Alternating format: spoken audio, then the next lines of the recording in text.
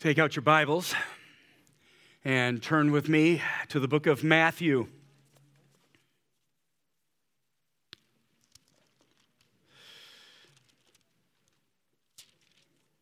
The 13th chapter.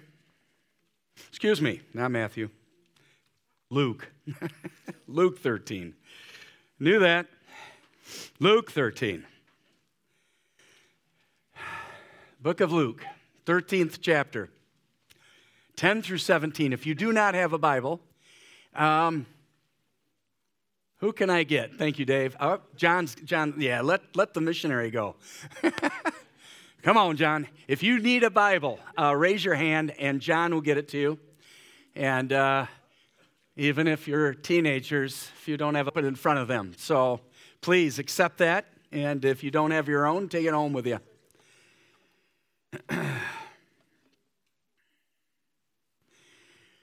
Luke 13, 10 through 17, as we begin our Lenten journey together, those of you who receive our emails got a note from the pastor's desk this week.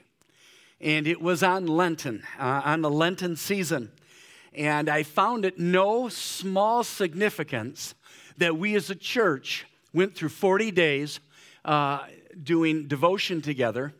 God adjusting it first through Danny, because Danny said, Wayne, when you think about this project, don't think about a date, just think about completion of the project. And then God will set the date. Isn't that right, Danny? I remember that. You put your pastor in his place. And because the pastor always wants to make it happen now. Anyways, and then when we started it, because of some details, we started it on the 11th of January because God wanted us to. And we went 40 days up to last Sunday. And then on Wednesday, Ash Wednesday, we're starting a new 40-ish day journey of Lenten. Do you think that's by coincidence? I do not. I do not. I think it's exactly what God wanted us to do because we need to spend time. And this is the way I look at Lenten season. It's a personal, intimate walk with Jesus Christ, willing to hear his voice, to follow him, and to be led. Where? Through the cross to the open grave. He wants us to live in resurrection power in our life. And so, if you're journeying that, I pray that you are, and I'm excited for it. As I began this Lenten season, of course, a pastor always asks himself the question, Lord, how do you want me to help them walk through this season? And so as I did, I got to Luke 9:51, and I read these words. As the time approached for him to be taken up to heaven, Jesus resolutely set out for Jerusalem. So he knows his hour is coming. He knows it's close now. And he's on his way to the cross. I asked myself this question. Who did he meet along the way? Because in this short time, whoever he met, it must have been very important. Whoever he took time with, it must have been very important. When you know you're going to die, you do things that are of utmost importance to you. Do you know how many people he talked to on the way to the cross? In Luke only. I'm just talking about Luke. 45 people. 45 people is written in God's word. Then I asked it, now listen to me. Then I asked this question. Who seemingly insignificant human beings was met by a significant Savior? That's important for me. I don't know about you, but I have lived a lot of my life feeling insignificant in this world. I have. 18-year addiction, adopted, feeling like I don't fit in. I get that feeling. Anybody with me? Yeah. So an insignificant person met by a significant Savior. Significant is kind of the how do you find words to say who Jesus Christ is? Human words do not. There's a song that was written that if how does it go now? That if I were to write words that would express who you are to me, Jesus, they would fill up all the oceans of the world and still not be enough. Amen? Amen. Amen. So this significant Savior runs into insignificant people. And I think this is important for us today because God has called us here as a church to reach out to people who the world many times has seen as insignificant. In fact, the world would like to destroy them and get them out of their way because they're a waste of their time. But Chuck Yuken has written a book, and he's written a book about what he calls the struggling class. And the way that book talks about people is it equalizes every single one of us, rich or poor, famous or not famous, with jobs, without jobs. Doesn't matter. Outside of Jesus Christ, we are all people that are harassed without a shepherd. We're all part of the struggling class. Amen? Jesus knew this. He did not look on mankind. In fact, he was told by the Pharisees, you don't look at people the same way the world looks at people. You don't recognize their importance. Jesus treated all people the same. And so as we come, I want you to remember something. In fact, my wife said that to me this week. Out of the 40 days that we walked through together, she said to me, she says, people are important. People are important. And it is the investing in people that we're here for. It's in our name. And people, listen to me, people will be the glory of the gospel that remains after you leave this earth. So who are you investing in? Who are you spending time with? If you're isolated, that is not what God wants for you. He wants you to allow your life to be open. And so we're going to walk with, this week, a woman who had a spirit of disability for 18 years. Very unknown in Scripture. We're going to walk with 10 lepers. We're going to walk with little children. We're going to walk with a widow who gave all that she had. We're going to walk with Barabbas. And we're going to walk with Jesus in his amazing relationship with the Father. And on Easter, we're going to walk with 2 distraught disciples on the Emmaus Road. That's where we're going together. So, are you ready for the journey? The next 7 weeks, we walk together through the cross to the open grave. So let's read. Luke 13, starting with the 10th verse. It says, as he was teaching in one of the synagogues on the Sabbath, a woman was there who had been disabled by a spirit or had a spirit of disability for 18 years. She was bent over and could not straighten up at all. When Jesus saw her, he called out to her, woman, you are free of your disability. Woohoo! Then he laid his hands on her, and instantly she was restored and began to glorify God. Amen. But the leader of the synagogue, indignant because Jesus had healed on the Sabbath, responded by telling the crowd, there are 6 days when work should be done. Therefore, come on those days and be healed, and not on the Sabbath day. But the Lord answered him and said, hypocrite! Doesn't each one of you untie his ox or donkey from the feeding trough on the Sabbath and lead it to water? Satan has bound this woman, a daughter of Abraham, for 18 years. Shouldn't she be untied from this bondage on the Sabbath day? When he had said these things, all his adversaries were humiliated, but the whole crowd was rejoicing over all the glorious things he was doing.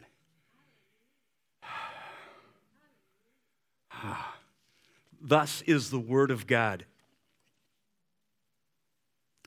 As we approach this picture of Jesus, he's teaching in a synagogue. Now, you have to understand that Israel was a lot like Grand Rapids. They had a church on every corner. And you have to also understand, when they talk about the synagogue, it's not like the temple. The temple was the only place where they did the sacrifices. But the synagogues were like us, a small family church in the community that came and worshiped together. Very, very important place for people. And the Torah was read there all the time. There was a leader, the leader of the synagogue. His main purpose was not speaking every week, but making sure that the Torah was correctly interpreted. And so there were people who would come with a word, and they would speak, and he would check the Torah to make sure what they were saying was true. In here you have a pastor who preaches, and you guys have the Bible in your hand because you're going to check to make sure what I'm saying is true. And so that was where Jesus was. I find it interesting that the scripture that we're in is in the context of a parable that Jesus told. Now, I'm not sure if he told it in the synagogue or if it was before he went there, but the parable is about a tree that for 3 years has not produced any fruit. And so the vineyard owner says to the worker, let's dig that tree up. It's been put in favorable ground. It's been fertilized in water, and it's producing nothing. Let's dig the thing up and get rid of it. The vineyard worker says, give me another year. Let me dig around it, aerate its roots, let me fertilize it and water it. And then after a year, if it does not produce fruit, then we will dig it up and throw it away. The vineyard owner is the Lord, the Father. The vineyard work is Jesus Christ. The tree is the church.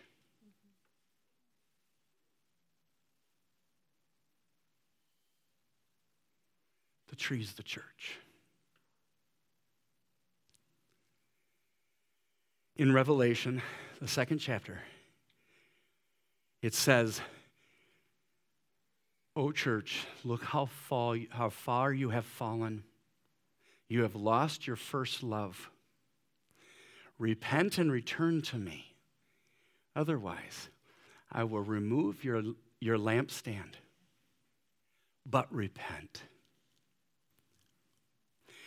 In John 15, the church is called to produce the work of the Holy Spirit, the fruit of the Holy Spirit. Jesus said that you did not choose me, I chose you, so that you would go and produce fruit. Fruit of the gospel. If we don't do that, we'll lose our lampstand. Now listen to me. No generation has more of a visual sight of that than you all do. 1,500 pastors are leaving the pulpits on a monthly basis. Churches are closing all over. I was on the way to Anna Burhau's house, and I went by a church that had a for sale sign, and I looked at Sue, and I said, for sale? For sale? A place that was called to worship God is for sale? And it's happening all over. People of God, why do you go to church? Why do you go? Amen. Amen. It is a good question. There was a Pew Research that was done recently and asked the question of 4,729 adults in 2018, why do you go to church? Listen to their answers. One, to be closer to God. It was the highest answer of all answers. Second, to be a better person. Third, for comfort in time of trouble and sorrow. Fourth, I find the sermons valuable. Amen. Fifth, feel religious obligation to go. 6, so my children will grow up with a moral foundation. Teenagers, are you listening? 7, to continue family religious traditions. 8, to please family, spouse, partner. 9, to be part of a community of faith. And finally, to meet new people, to socialize. Why do you go to church? What's missing? What's missing from that list? Well, the first one was to grow closer to God, so that covers that one. Huh? Yeah, good sermon. Yeah. What's missing? Yes, obedience. What did you say? Yeah. To glorify God, obedience. And how do we glorify God? By producing fruit of the gospel. That the gospel is so much inside my heart that I cannot stay quiet. That I cannot stay down. That everything I do in my life is off of my relationship with Jesus Christ. Everything. He has every right with me. That's missing from there. It's been missing a long time. We have been in a desert as a church. And God is calling us to stand up. So, my next question was this. Why does Jesus go to church? I think it's a great question. Why does Jesus go to church? Why does he go to church? Yes.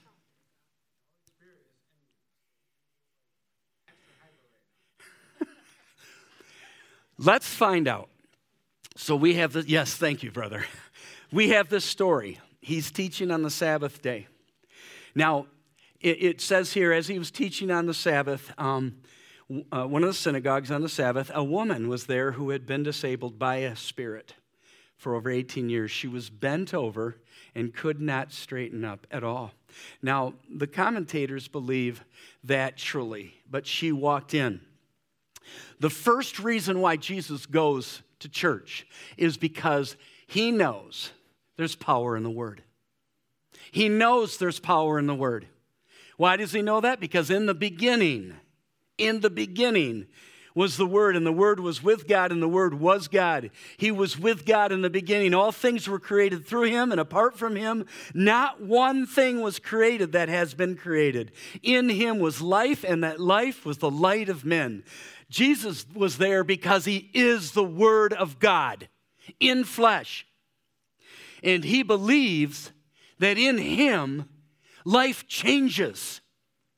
Now, how do we know that? By the word described in Bible. There are 7 words in Scripture that describes the power of his word. One is eternal life. The word is eternal. The second one is that it's light. It's light to us. The third is a laundering soap. The fourth is a hammer.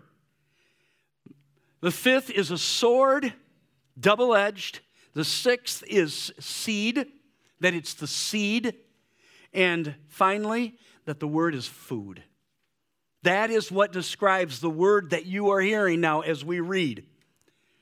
So the power that we hold in our hands right now with the Word of God, and set that thing down, girl, pick it back up. Sorry. He said I was full of the Spirit.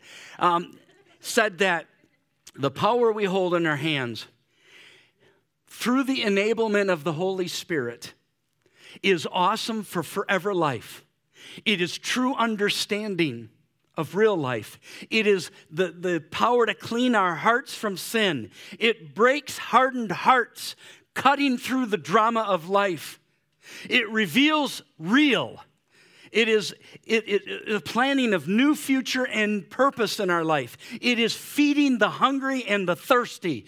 That is what that thing is. That's why Jesus goes to church, because he believes that what we hold in our hand has the ability to transform and change our life forever.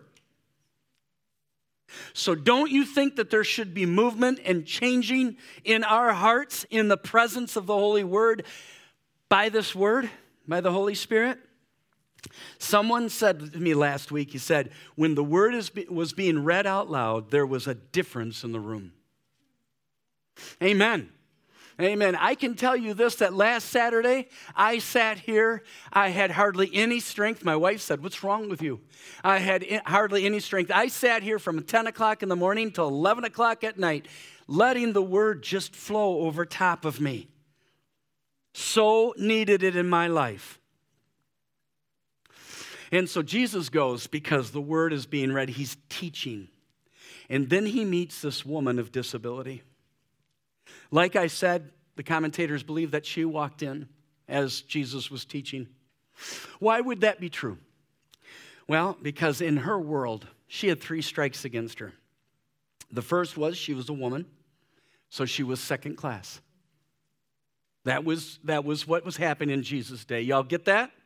Do you get the fact that Jesus raised up women? Okay, don't ever lose that.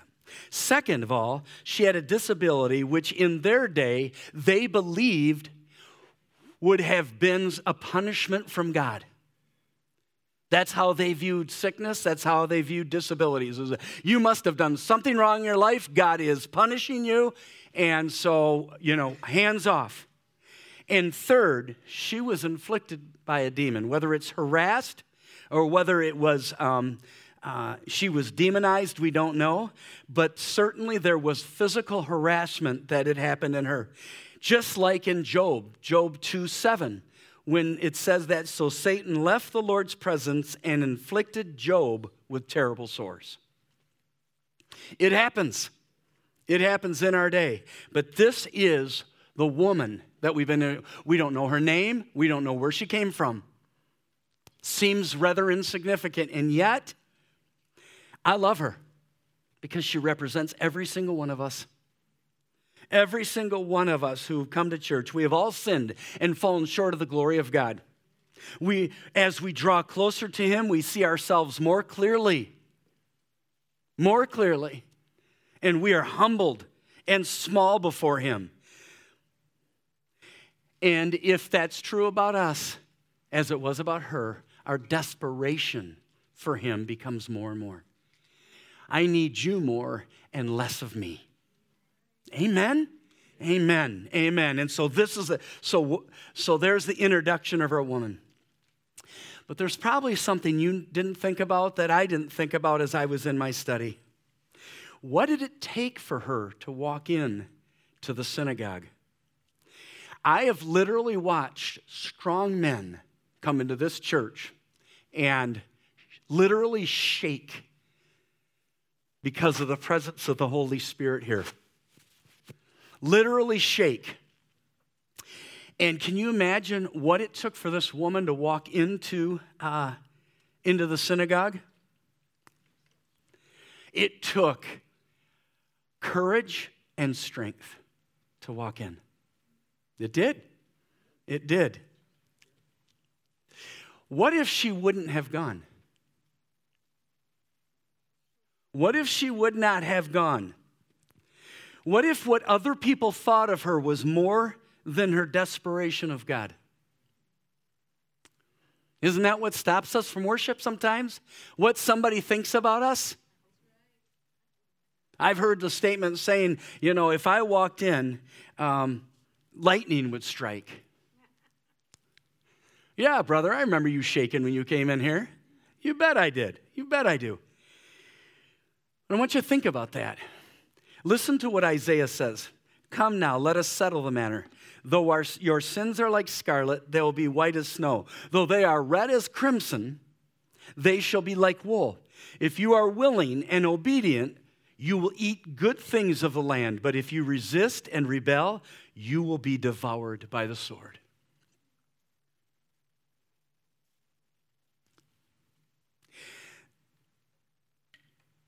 I know that there are people, maybe even within the sound of my voice, who are afraid to truly come into the presence of the Lord. Even coming into church, but you are keeping the secret inside of you. You don't believe that people will accept you, that the Lord will accept you. You have heard voices in your mind for years that have continued to say you're no good, you're never going to make anything of yourself. You don't go forward, don't receive what Jesus has for you because you're not worthy of it. And yet she came. She came. That is so important for someone to hear today. And that is the first reason why Jesus comes to church, is because of the power of the Word of God. The second reason Jesus comes to work is found in 12 through 14. It says, when Jesus saw her, he called out to her, "Woman, you are free of your disability." Then he laid his hands on her, and instantly she was restored and began to glorify God. The second reason Jesus goes to church is because the healing freedom that comes from the gospel. No. The healing freedom that comes from the gospel. It has been a dry time, hasn't it? Many of us have gone in and out of church for so many years, and we feel like we've never experienced that.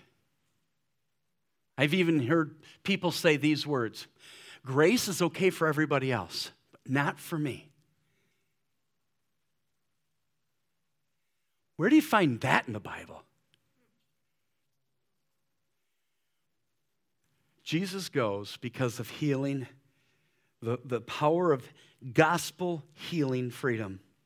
Now, I'm not talking about a national or global claim to some kind of freedom to do what we want, when we want, and how we want. This is short term, always has been. If you read any history, you'll realize that human freedom is always short term. Always short term. In fact, right now I'm reading a book by Erwin Lutzer. It says, "No Reason to Hide." It's describing all the ways that our physical freedoms are slowly being sifted away by those who would consider themselves gods and the aristocrats of the world.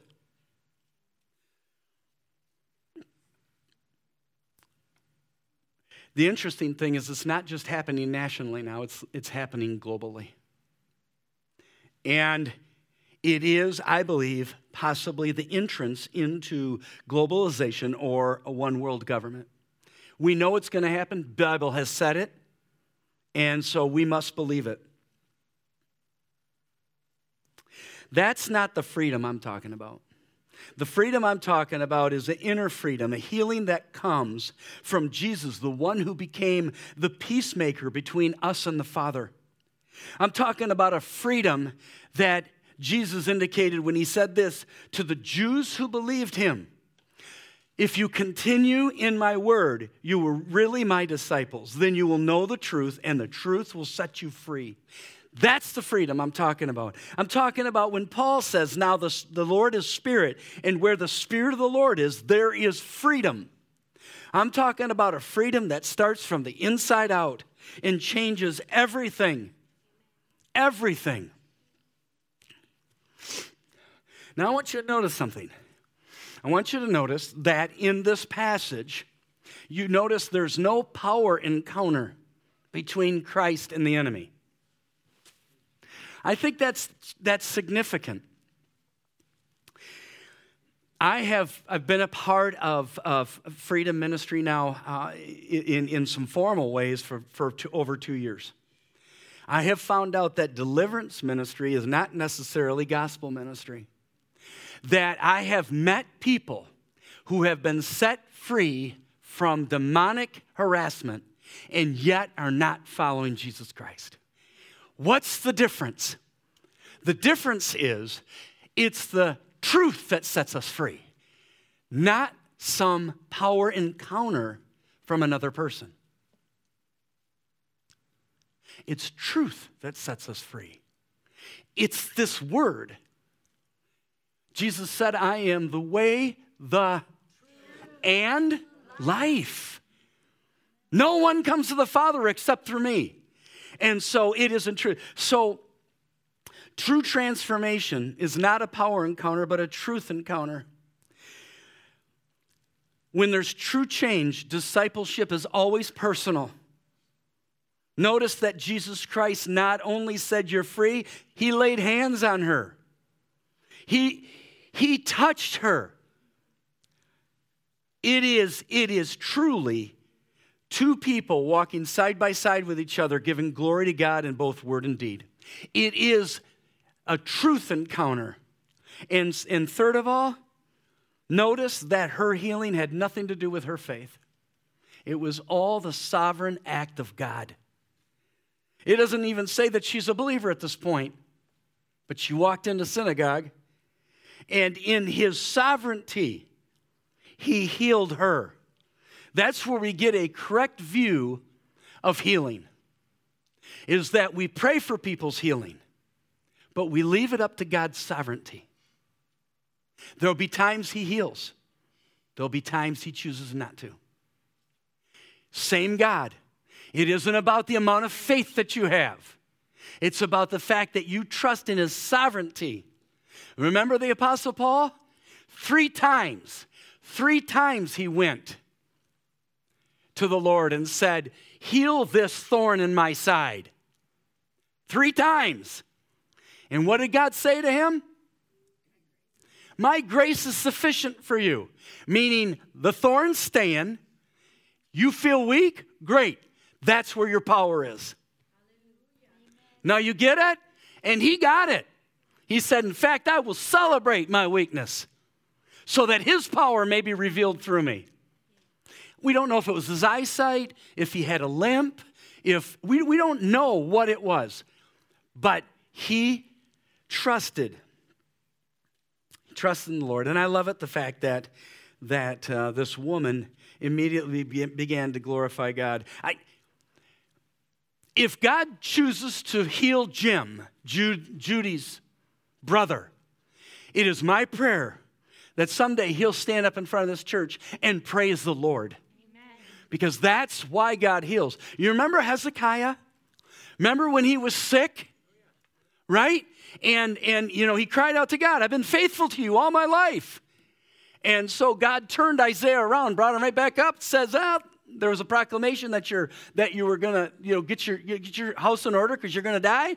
God's changed his mind? No. God is sovereignly moving. He's going to heal you for 15 years. What's one thing he did in those 15 years? Do you remember? He showed all of Babylon the riches of Jerusalem. Pride. Be careful of God's healing. Be careful of God's healing. Use it for his glory in your life.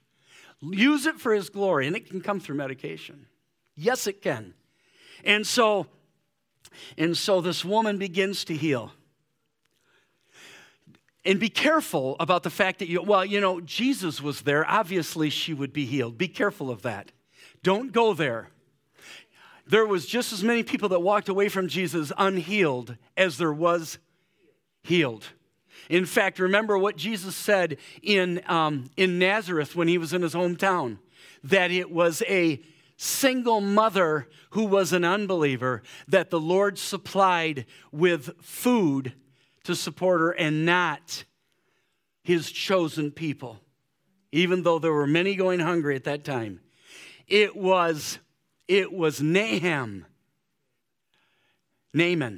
Naaman that was healed from leprosy when there was much leprosy in the chosen people. That's what made his hometown angry at him, even their own word. And so be careful of that.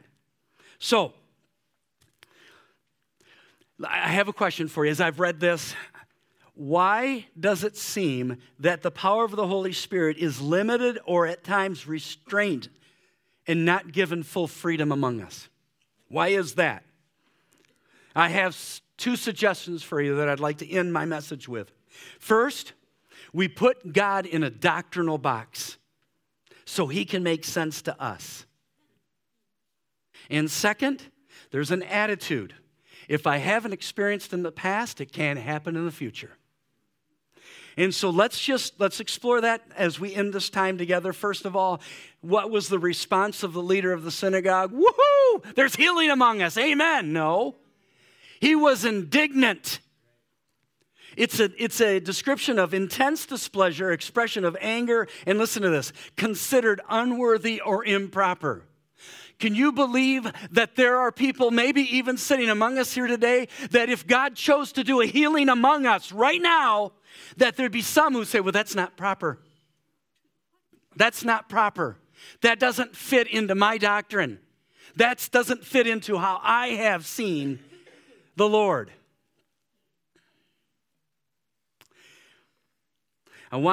So what we have here is we have the law of God. Listen to me. This is strange. The law of God coming against the grace of God. How can that happen? I've got one sentence for you that God gave to me this morning. The law of God without the God of the law is legalism. Listen to me. The law of God without the God of the law is legalism. Is legalism. It's a human construct of protecting oneself in some kind of religious way so that it makes sense to you. This was never to be something that totally made sense to us. This was something, a relationship with Jesus Christ that's supposed to keep us in awe of who he is, that keep us in incredible humility before him, that he can do anything in and among us, and he has the freedom to live among us. And so that is where this man perceived that this was improper and out of order for the service.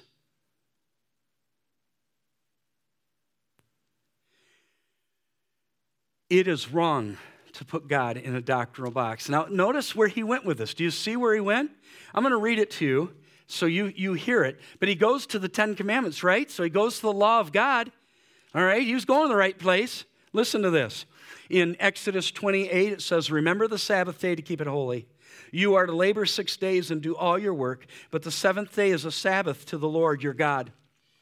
You must not do any work. You, your son or your daughter, your male or female servant, your livestock or resident alien who is within your city gates. For the Lord made the heavens and the earth, the sea, and everything in them in 6 days. Then he rested on the seventh day. Therefore the Lord blessed the Sabbath day and declared it holy. Okay? So he went to the right place. But he missed the one that wrote it.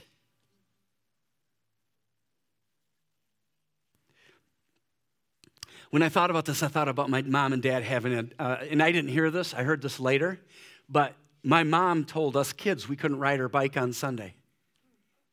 Oh, Jay did the same thing? Okay. And so anyway, John's son points to dad and says, yeah.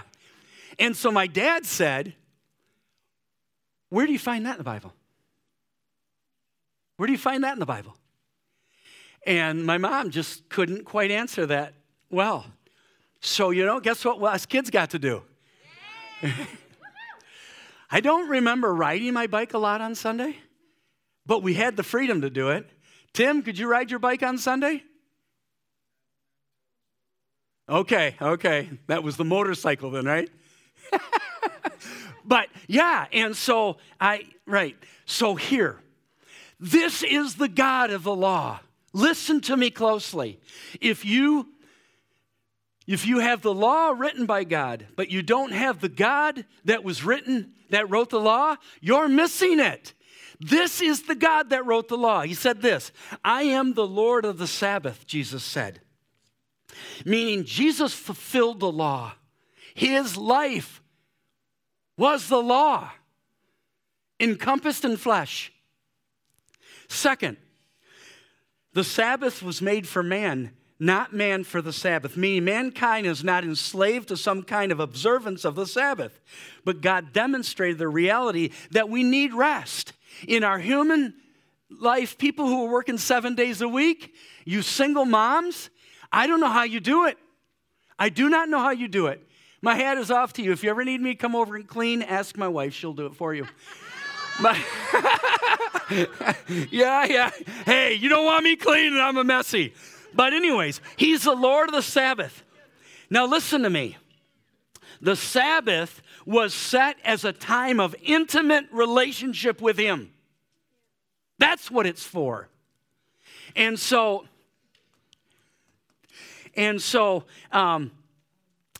we were not made, the Sabbath was made for us, not for us for the Sabbath. Third, the Father is intimately working in his creation every day. I'm glad that my cousin is walking up here right now because John does something that I think is unique. You need to know about him. John, he does bonsai work. Do you know what that is? He makes these creation of bonsai, and he manipulates the roots so that they grow thick and out of a very thin soil. He will manipulate branches so that they'll grow in certain ways, so that it shapes a certain way. But there's one thing that I know about what John has to do when he has a bonsai plant is that every day he has to water it. Every day. The soil is so thin that if you missed, it would die. So you need to be on care 7 days a week. That is our God. That's a picture of our God. Everything outside of him is but a desert. It's dryness, but he is the water that springs up within us, living water, and he every day is involved in our life, and he wants to be intimate with us every day. And then finally, Jesus said, so he is the Lord of the Sabbath. Sabbath was made for man, not man for the Sabbath. The Father is intimately working with his creation, and finally, it is good to do good on the Sabbath. It is good. I want to read a passage to you in Romans. It's Romans 14, and it is the 5th through the 6th verse. Write it down if you want to see it. It says this, one person judges one day to be more important than another. Someone else judges every day to be the same. Let each one be fully convinced in his own mind. Listen, whoever observes the day observes it for the honor of the Lord. The honor of the Lord. And so the Sabbath was created for us. It was created to do good. What is good? Good is the work of the Lord. Any service that is done to lift Jesus up in our world, whether it's setting up of chairs or going on Yukon Ministries, is a work of the Lord. And it's good to do good on the Sabbath. Amen? Amen. He gives us so much freedom, and he wants gospel freedom. So verse 15, he comes, and he first in 14, he addresses the doctrinal wrong of the leader. Then in 15, he calls him out. He says, but the Lord answered him and said, hypocrites, doesn't each one of you untie his ox and donkey from the feeding trough on the Sabbath and lead it to water? Satan has bound this woman, a daughter of Abraham, for 18 years. Shouldn't she be united? Shouldn't she be untied from this bondage on the Sabbath day? Amen. Amen. So what he did is two things. First of all, he addresses their hypocrisy from their own rabbinical law. The rabbinical law said, feed it and let it drink, only if it doesn't have a burden. That's rabbinic law. But think about what that leader was doing. He didn't even deem the woman enough of his own animal to bring her to the water of life. Let that sink in. That's what hypocrisy is. That's what happens when we don't allow the Holy Spirit to be unleashed within our presence. He is the spring of water. He is the bread of life. And I think that the Sabbath day or this day is a great day for people to be set free. Notice the response. He said to those, his adversaries were humiliated, but they were unmoved. Their pride was unbroken, but yet those who believed praised God. As we close our time together, I want to address the second question. I want to address the fact that of what, I'm going to forget this, but Lord help me. Oh, the attitude. If I haven't experienced in the past, it can't be true for the future. Many of us who've gone to church for a lot of years has a set pattern in our life what church looks like. And that kind of construct is both comforting to us and also it's a lot of reason why people, amen, why some people don't go to church. Because of the way that church has been viewed. In fact, I remember a time where people said, well, church is feminine. And I'm just not into this feminine stuff. Yeah. I think I said to them, well, hey, we need more men then, don't we? We need more men to stand up. But anyways, so we need a change. Isaiah 43 says this, and here, receive it from the Lord. In the 19th verse says, forget the former things. Do not dwell on the past. See, I am doing a new thing. Now it springs up. Do you not perceive it? I am making a way in the wilderness and streams in the wasteland. Like Israel, we have lived in a very dry wilderness. Very dry. For many years in the church, it's been dry. Because there has been a restraint to the gospel of Jesus Christ, a restraint to the word, and a restraint to the healing power of the Holy Spirit. You notice that most of the reasons why people are going to church from the survey are physical instead of spiritual. That is because in a materialistic world, we focus on the physical, making sure this life is comfortable. That was never the way of followers. In fact, it's gotten so physical that the survey, there's a growing community of what they call nuns, those who have no religious affiliation because religion has become unimportant to them, no longer applicable to their life. So we need a new thing. We need a new thing. I want to read to you Matthew 13. And it is the 52nd verse of Matthew 13. He says these words, and this is important for you to know as being a disciple. He says, therefore he said to them, every teacher of the law who has become a disciple in the kingdom of heaven is like the owner of a house who brings out of his storehouse treasures new and old. New and old, okay? What does that mean? That means that we don't throw the baby out with the bathwater. There's been some good things. We don't throw the Old Testament out like somebody like Annie Stanley has said. We no longer need to read the Old Testament because it no longer applies. That's a lie. We need to hold on to the old things, but we also need discernment to say there's a new thing springing up in the desert. Can you perceive it? So how do we do that? He says this. In Jeremiah 6:16, this is what the Lord says. Stand by the roadways, and look. Ask about the ancient paths. Is this of the Lord? Which is the way to what is good? Then take it and find rest for yourselves. So what is he saying here?